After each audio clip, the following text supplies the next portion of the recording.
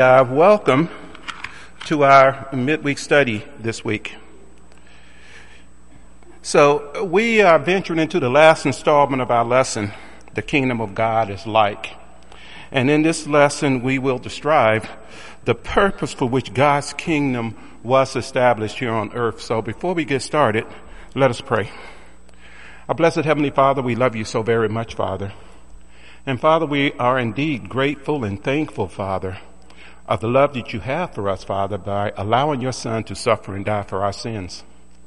And Heavenly Father, it is really hard to fathom living in a world that you are not in control of. And Father, we pray that that we as human beings will always allow you to have access into our hearts, Father, and therefore have access into this world through us. Father, thank you for allowing us this time tonight as we study. These things I pray and thank you for in Christ Jesus' most holy name. Amen.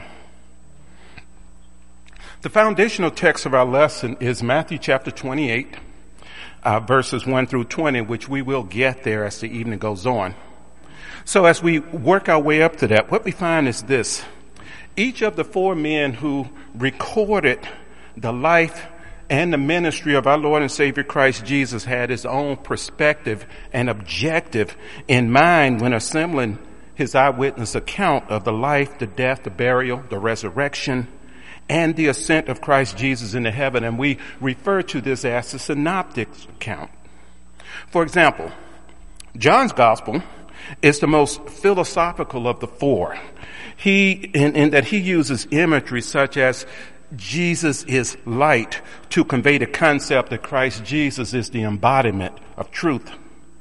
Mark, on the other hand, represents Jesus as the powerful Son of God, and he goes about devoting much of his account to describing 18 of the 35 recorded miracles of Christ Jesus. And he brings forth most of all the gospel writers.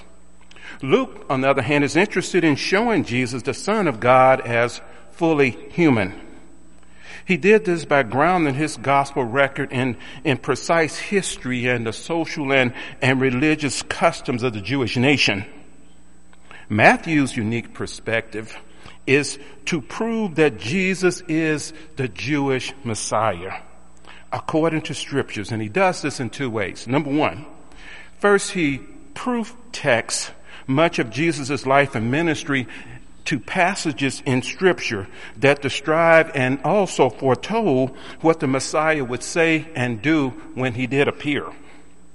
There are 68 Old Testament references in Matthew which supports his point about Jesus. Matthew is always connecting Jesus to the Old Testament prophets. He used things like, as it was said, or as it was foretold. Matthew is the only writer to specifically describe Jesus as a royal figure, the promised king from David's lineage, the true king of the heavenly kingdom.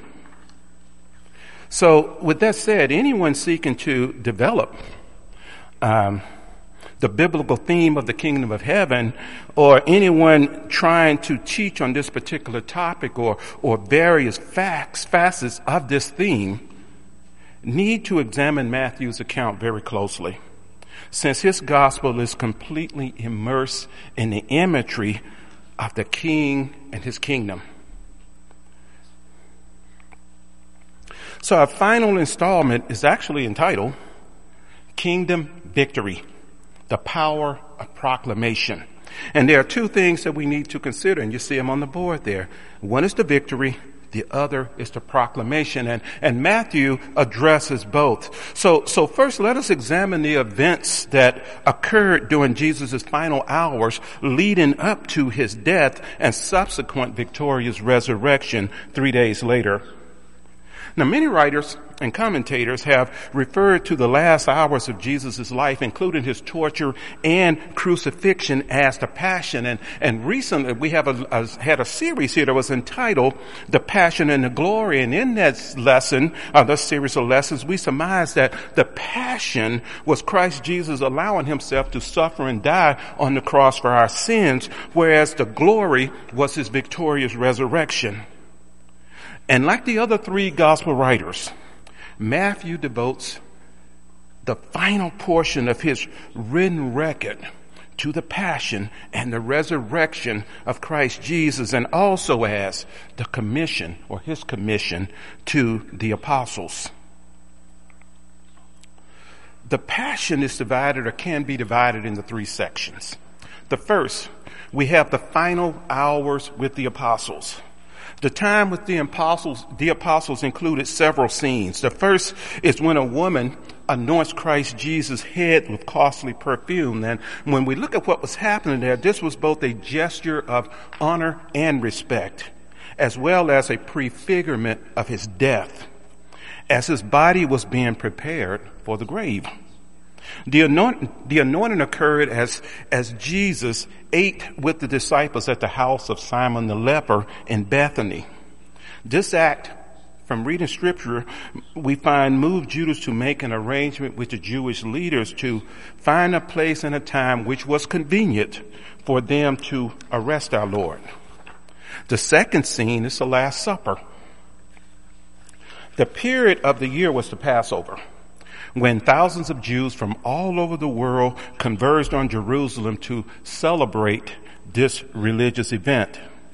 They would sacrifice a lamb and gather to eat the Passover meal in remembrance of the time that they were liberated from Egyptian slavery many years before. And Christ Jesus, being a devout Jew, gathered his apostles, and together they shared the Passover meal. Near the end of the meal, in Matthew 26, we see he institute a new meal of sorts. From that day forward, he told his disciples they would share the Lord's Supper of bread and wine to commemorate his death on the cross, to save them from the condemnation due mankind because of sin. In other words, what he was saying was this: no more sacrificing of the lamb. Why? Because he was the final sacrifice for sin. He was indeed the Lamb of God. No more bitter herbs to eat as a reminder of the bitter experience of slavery in Egypt. From now on, the unleavened bread would represent his pure body offered on the cross, and the fruit of the vine or the wine would represent his blood shed for sin. The entire experience would now commemorate their freedom from sin and to a promise of an eternal home in heaven with God. Now, the third scene was played out in the Garden of Gethsemane, which was located outside the gates of Jerusalem, the walls of Jerusalem. It was there that Christ Jesus struggled in prayer with his humanity, which recoiled at the thought of what he was about to face, or he would face. And you think about it, this would be a normal reaction for the human part of his nature. And in the end, we find the apostles are with him, but they're not much help because they are weary. They're weary with sorrow. They're weary for lack of sleep.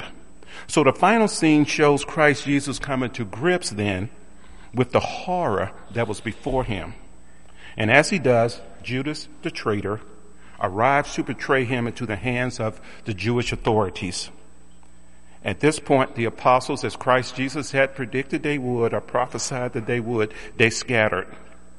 Now, it's interesting that each event that we talked about contains a prophetic element about the death to come. For example, the anointing prefigured his burial, the supper, his remembrance, the garden, a preview of suffering and surrender. Note that in each instance, our Lord is preparing himself, and he's also preparing his apostles for the death he would endure in only a few hours. Part 2 of the Passion scenario are the trials. Again, Matthew 26.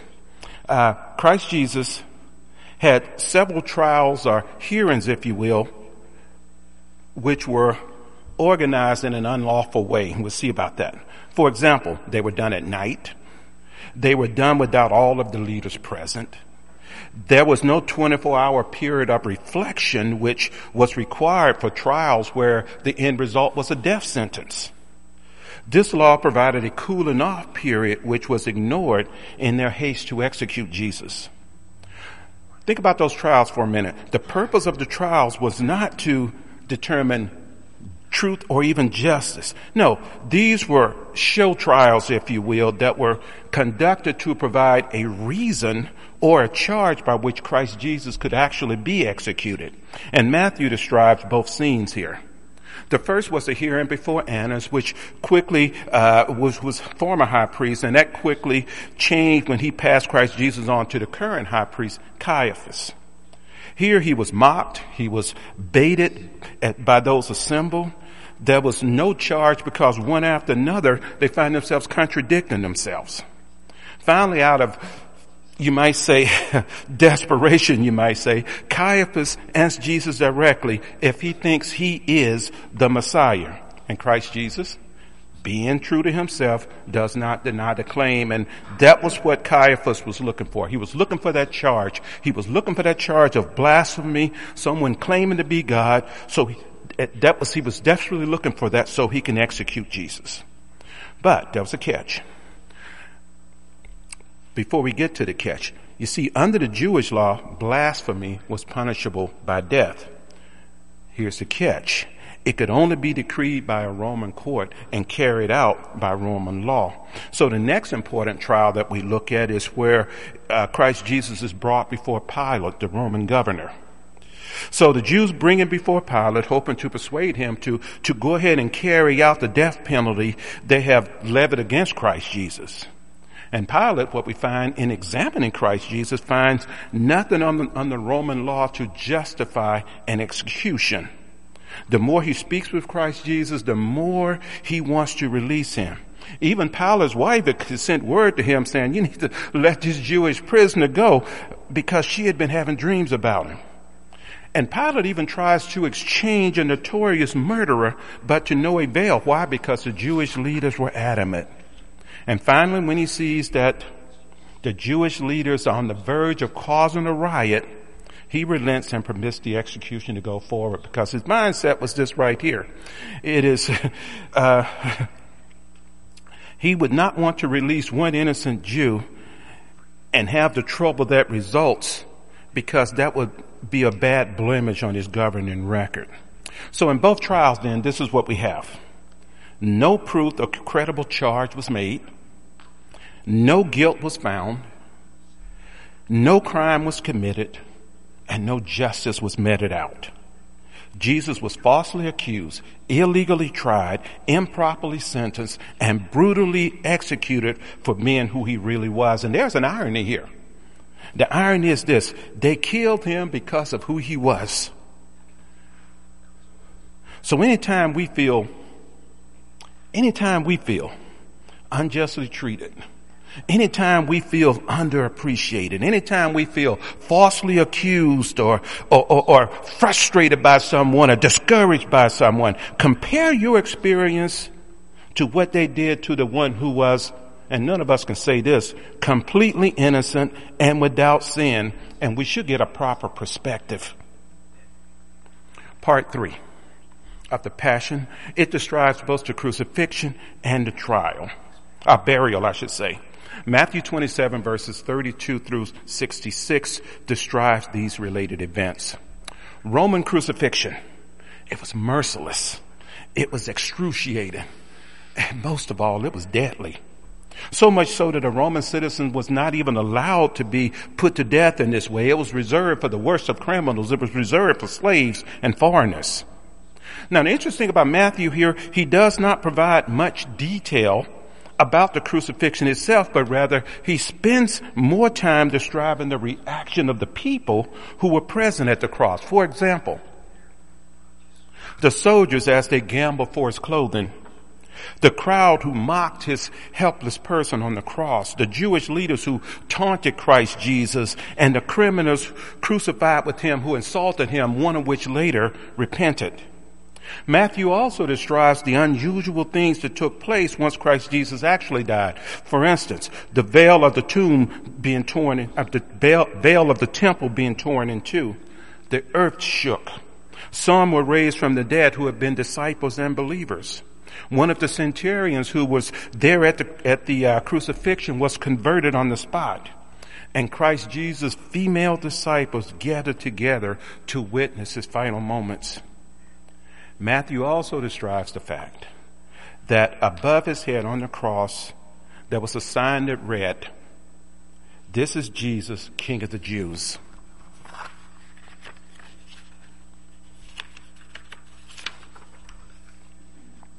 The Romans had put it there to annoy and humiliate the Jews, and the Jews had objected and wanted Pilate to actually write, "He said, I am the King of the Jews."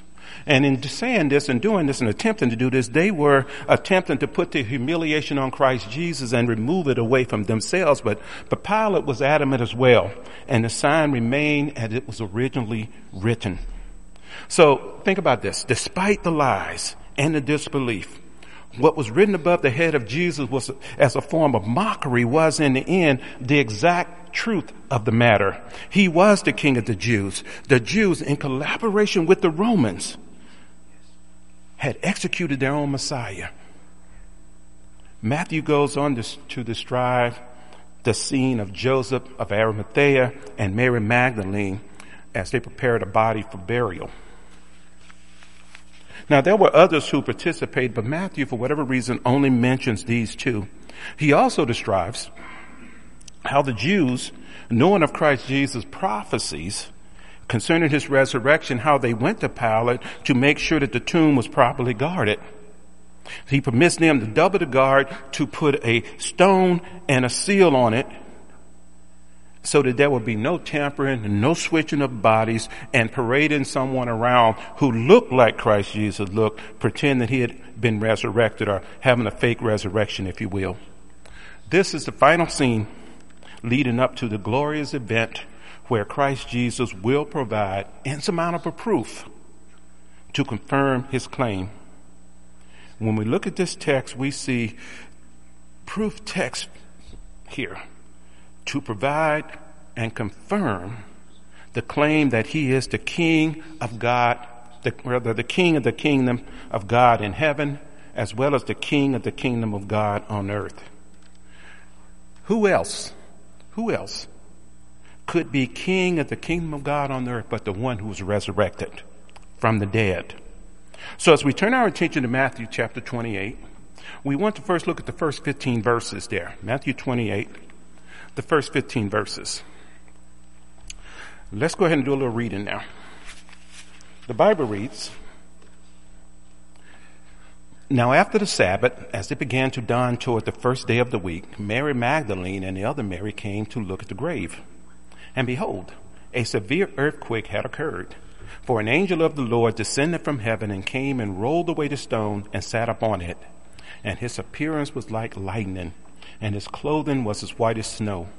The guards shook for fear of him and became like dead men."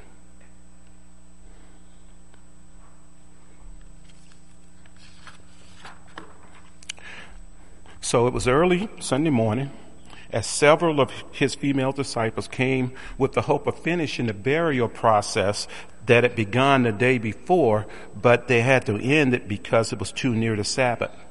And Matthew also describes what happened before the women arrived that morning. The angel's presence had caused an earthquake when he rolled away the stone.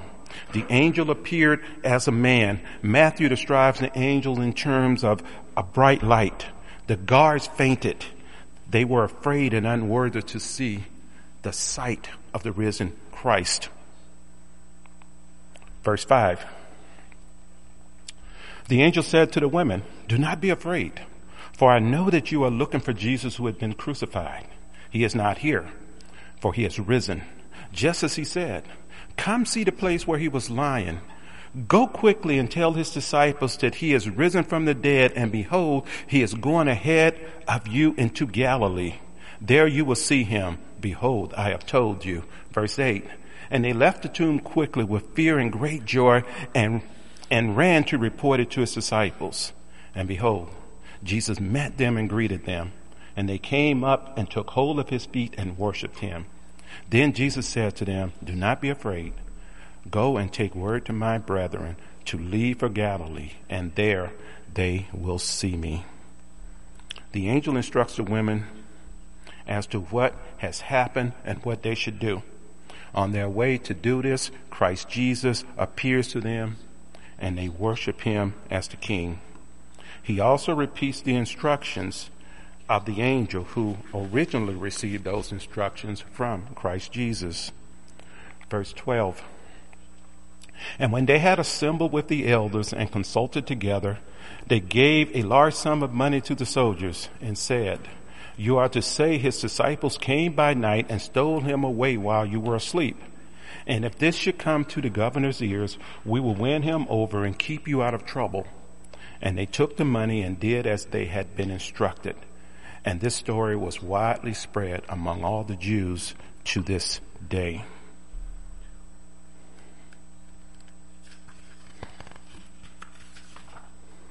So Matthew describes the scene where the Jewish leader constructs a story to explain the disappearance of the body and the amazing experience of the soldiers. It is interesting to note that Matthew credits this story as something that was still being spread by the Jews to discredit the resurrection. And this is some 30 years later when this gospel is being written and circulated. But Christ Jesus has risen, and the tide of human history will now change forever. A new king is crowned to rule over the kingdom of God, the kingdom that God established on the earth in place of the evil ruler that held the power of death over people. One royal duty remains to be carried out. Matthew 28 verses 16 through 20. What we find is that Christ Jesus' position as Savior and King has been established, fulfilling all of the prophecies about him. The prophet said that the Messiah and true King of God's people would provide proof of his identity by resurrecting from the dead. Now, many prophets and leaders back then did miracles. They raised dead people and won great victories, but only the Messiah, only the King, would die for the people and resurrect 3 days later. This was the final proof of his identity as King and as Savior. Romans 1 at verse 4 says this, who was declared the Son of God with power by the resurrection from the dead. Now that this fact has been established, there remains one last act for the King to do. He now gives his apostles a commission and the authority to proclaim the King's message throughout the world. The commission and the message are as follows. Verse 18, Christ Jesus came and spoke to them, saying, all authority has been given to me in heaven and on earth. Go therefore and make disciples of all the nations, baptizing them in the name of the Father and of the Son and of the Holy Spirit, teaching them to observe all that I commanded you. And lo, I am with you always, even to the end of the age. In reviewing the details of our Lord's suffering, death, and resurrection from Matthew's gospel, we see the proclamation of the King's victory through his glorious resurrection. You know, we say this, you have to go preach the gospel. You have to go preach the gospel. Think about that for a minute. What is that?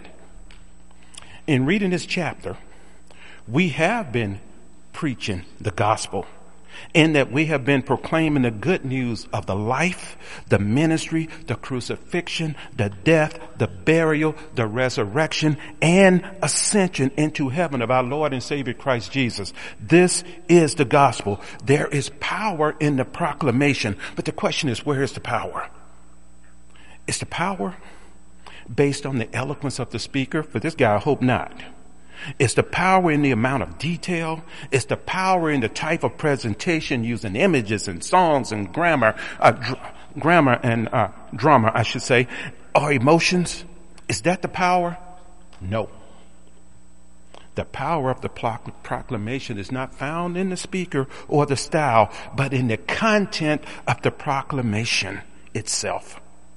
we proclaim that Jesus, King of the kingdom, has achieved victory over man's greatest enemy, and man's greatest enemy is death. This victory has been witnessed by hundreds of people. It has been recorded and preserved in the Bible. And like previous believers who have been given the task to proclaim this good news, we too must proclaim it in our generation. We are responsible for today. We are responsible for this place.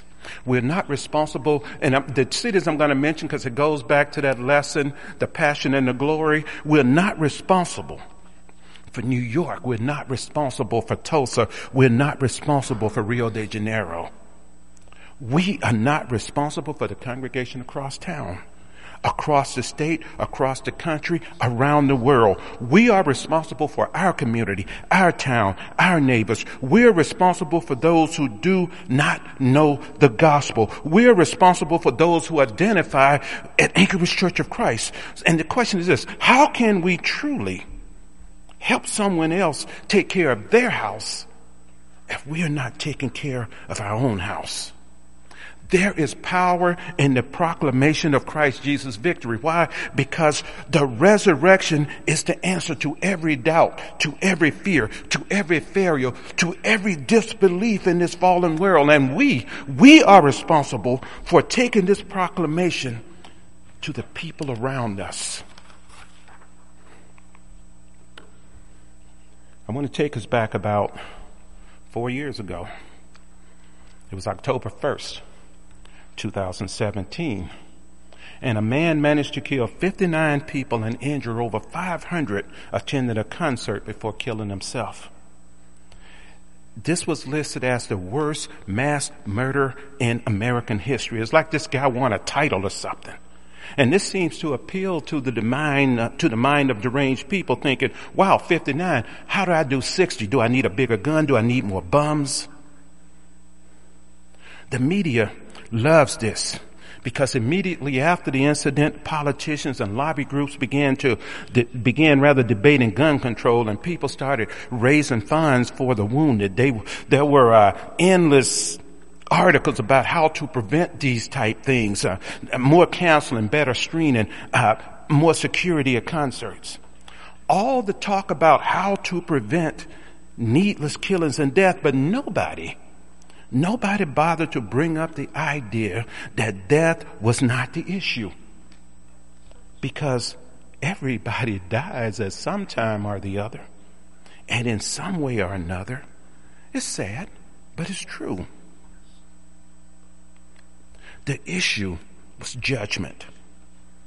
What happens after we die? This person sent 59 people to judgment. Whether they were ready or not, they were going to judgment. They had no time to prepare, no time to think, no time to review, no time to repent of wrongdoing. They were at a concert, listening to music, and the last thing on their mind was judgment. We know that there would be a judgment. The Hebrew writer tells us that Hebrew 9 at verse 27, it is given to man to die once, and then comes the judgment. We are aware of the fact that death comes to every one of us, albeit in different ways. We die once from cancer, getting hit by a car, old age, arthritis, or we die from a gunshot wound. It is given to man to die once. Sometimes the young die, sometimes the old, sometimes folks die suddenly, and at times death comes after years of suffering. But one thing is sure, we die some way or another, and then comes the judgment. We have confirmation of this with Christ Jesus' resurrection, which, among other things, affirms as true all that is written in the Bible. The risen Savior declares that there will be a judgment. This truth cuts through all the tears, all of the sorrow, all of the clattering media noise surrounding this horrific event. And it speaks to the people involved in the following ways. To the families of those killed, the gospel says, if your loved one was in Christ, you may be sorrowful and in pain now, but you have hope because Christ Jesus' resurrection guarantees their resurrection and yours as well when the time comes. To those wounded and witnesses scarred for life. Again, 500 people were wounded by bullets or being trampled in the frenzy caused by the shooter. But what about those who witnessed the carnage? You can never unsee the innocent person being murdered. You certainly can never unsee 50 innocent people being murdered in front of your eyes. Your life has changed forever. But to the wounded, to the witnesses the gospel says, you have a chance to reflect on your life. You have a chance to reflect on what is true. You have a chance to reflect on what is not true. You have been spared. You can still contemplate the resurrection and what it means to you, what it means for your future. That's the message of the gospel to the wounded in life as well. To the shooter's family, who reported that he had no religious affiliations. His passion was gambling, not God. He now becomes an example of how wicked a person can become without Christ Jesus in his life. And more importantly, why Christ Jesus died on the cross to begin with. He may have escaped justice here on earth by taking his own life, but Christ Jesus' resurrection guarantees that he will face God's judgment when all men will be resurrected to be judged for their deeds done in the body. Paul says at Romans 2 at verse 16, on the day when, according to my gospel, God would judge the secrets of men through Jesus Christ.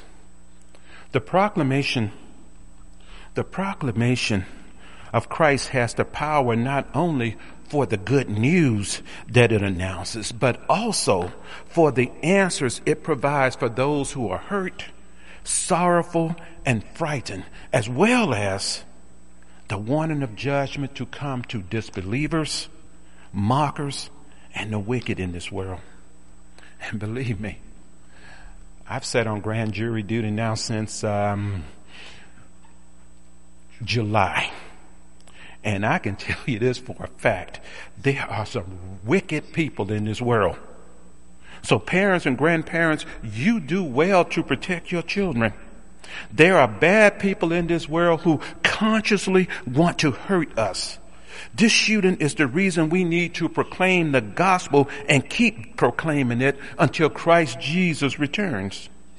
Let the politicians worry about who has and who doesn't have guns. That's not our job. Our job is to proclaim the gospel. So if you want to gauge how powerful the proclamation of the gospel is, try to imagine living in a world without that proclamation. We get a glimpse of that world where only a few people held fast to a promise of salvation far into the future. During the pre-Diluvian era of Noah, the Bible describes a society whose every thought was only evil continually. Can you imagine living in that society? At least in this nation, there are many, many believers. Noah was in a minority. He was in an extreme minority. He did not have a message of great hope or joy. He had a message of salvation. And the bad part, the sad part is that no one listened to him. The other was the king's dream interpreted by Daniel, who declared that the entire world would be ruled by pagan empires for over 600 years into the future. And you know, we can be amazed at Daniel's ability to, as a prophet, to interpret a dream about matters well into the future. We know God led him there. More specifically, in his prophecy, he prophesied the rise and fall of 4 world empires, one after another. And he was telling the world this right here, that you better get ready because the next 600 years, pagan empires are going to rule. The proclamation of a risen Christ will not fix a broken world. This is the promise of ideologies and politicians. The proclamation's purpose is this. It is to call people out of the kingdom of darkness into the kingdom of light. Colossians 1 at verse 13. It is a declaration that brought hope to countless generations before and will continue to bring hope to as many generations to the end of the age that God will allow us to have. The world is on fire, and it will be destroyed along with everything and everyone whose life is bound to it. At 2 Peter 1 at verse 4, Peter says, concerning those who have been saved, that you have escaped the corruption that is in the world by lust. Note that on Pentecost Sunday, after Peter had finished proclaiming the good news of Jesus' resurrection, Luke goes on to record Peter's ongoing message at Acts chapter 2 at verse 40. With many other words, he solemnly testified and kept on strongly encouraging them, saying, be saved from this perverse generation. The kingdom's victory is not that somehow we have won over the world or we've repaired what is broken and bent. The victory is that those who are dead in sin can now be made alive in Christ Jesus and will be resurrected to eternal life when he returns. Brethren, that is the good news. The message is powerful if we would only proclaim it. Stick with me on what I'm about to say, please. The number one reason why churches are small and remain small, the number one reason large churches become small, the number one reason churches die. Listen carefully. The number one reason why Anchorage Church of Christ is in peril is not because we are in small towns or we don't have a full-time preacher. It is not because the building is not suitable. It is not because we do or don't wear masks, because we have or have not been vaccinated, or whether or not there's a virus. These are the symptoms, not causes. The cause for none of very limited growth anywhere is that Christians are not proclaiming. We are not proclaiming. Proclamation is the most powerful tool we have for growing churches anywhere in the world. So what we need to do is go about the business of finding a medium that we have access to and start proclaiming the good news. So the first question to ask ourselves when considering the growth of the church is, how are we proclaiming Christ to our community? Are we being trained for evangelism? Do we regularly communicate with our community in some way, sharing the gospel with them, inviting them to our congregation to hear God's word being spoken? Are we using all the available medias that are available to us, like radio spots, cable TV, websites, online, gospel meetings, lectureships, you name it? Brethren, if we're having a problem worshiping in person or online, and this is logic, then why would we expect anyone else to worship in any capacity? The more the victory is proclaimed outside of the church building, the more people will eventually end up on the inside of the church building. It's as simple as that. No 20-step plan. Simply train and encourage everyone who identify with our congregation, I'm talking about the Lord's congregation here on the Bar Road, to accept that, and let's get individualized here, to accept that I, in my own way, is responsible for proclaiming the good news to my mother, my brothers, my neighbors, my family, my children, etc., etc. The more I proclaim the good news on the outside, the more my congregation, our congregation, will be filled with people who have heard the good news and respond to it on the inside of the building. It sounds simple. It's not always simple to do. But really, that's the action plan. Those are the marching orders. Nothing new. I hope that I am preaching to the choir. But have this mindset. This is something, again, individualized. This is something I always need to keep in my mind. This is something I always need to keep in my heart. In finishing this mini-series, you individually, we individually, are encouraged to proclaim the good news in some way to someone else. This is the action plan.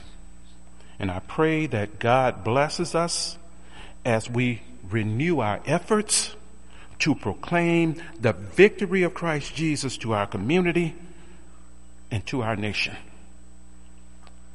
I want to thank all of you for joining me in this mini-series.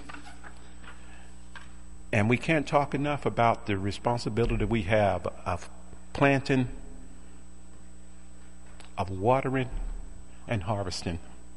I was thinking today when I was a little bit of a boy and I asked my granddad about a garden, and he had the perfect plan. He gave me a spade and this other thing and gave me some dirt and told me to start digging. I had no idea how to use any of those implements. I was trying to dig the whole garden in one swoop. And my granddad came out there and he said, stop. Let me show you how to do this a piece at a time. And he showed me how to break that ground a little bit at a time.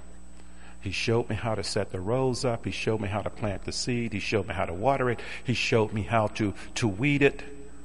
And one day there was a harvest. By the grace of God, there was a harvest. And he showed me the fruits of the work. And that's the way it is with the Word of God. We are not experts at it, but there's someone that can help us get better at it. Thank you for your time.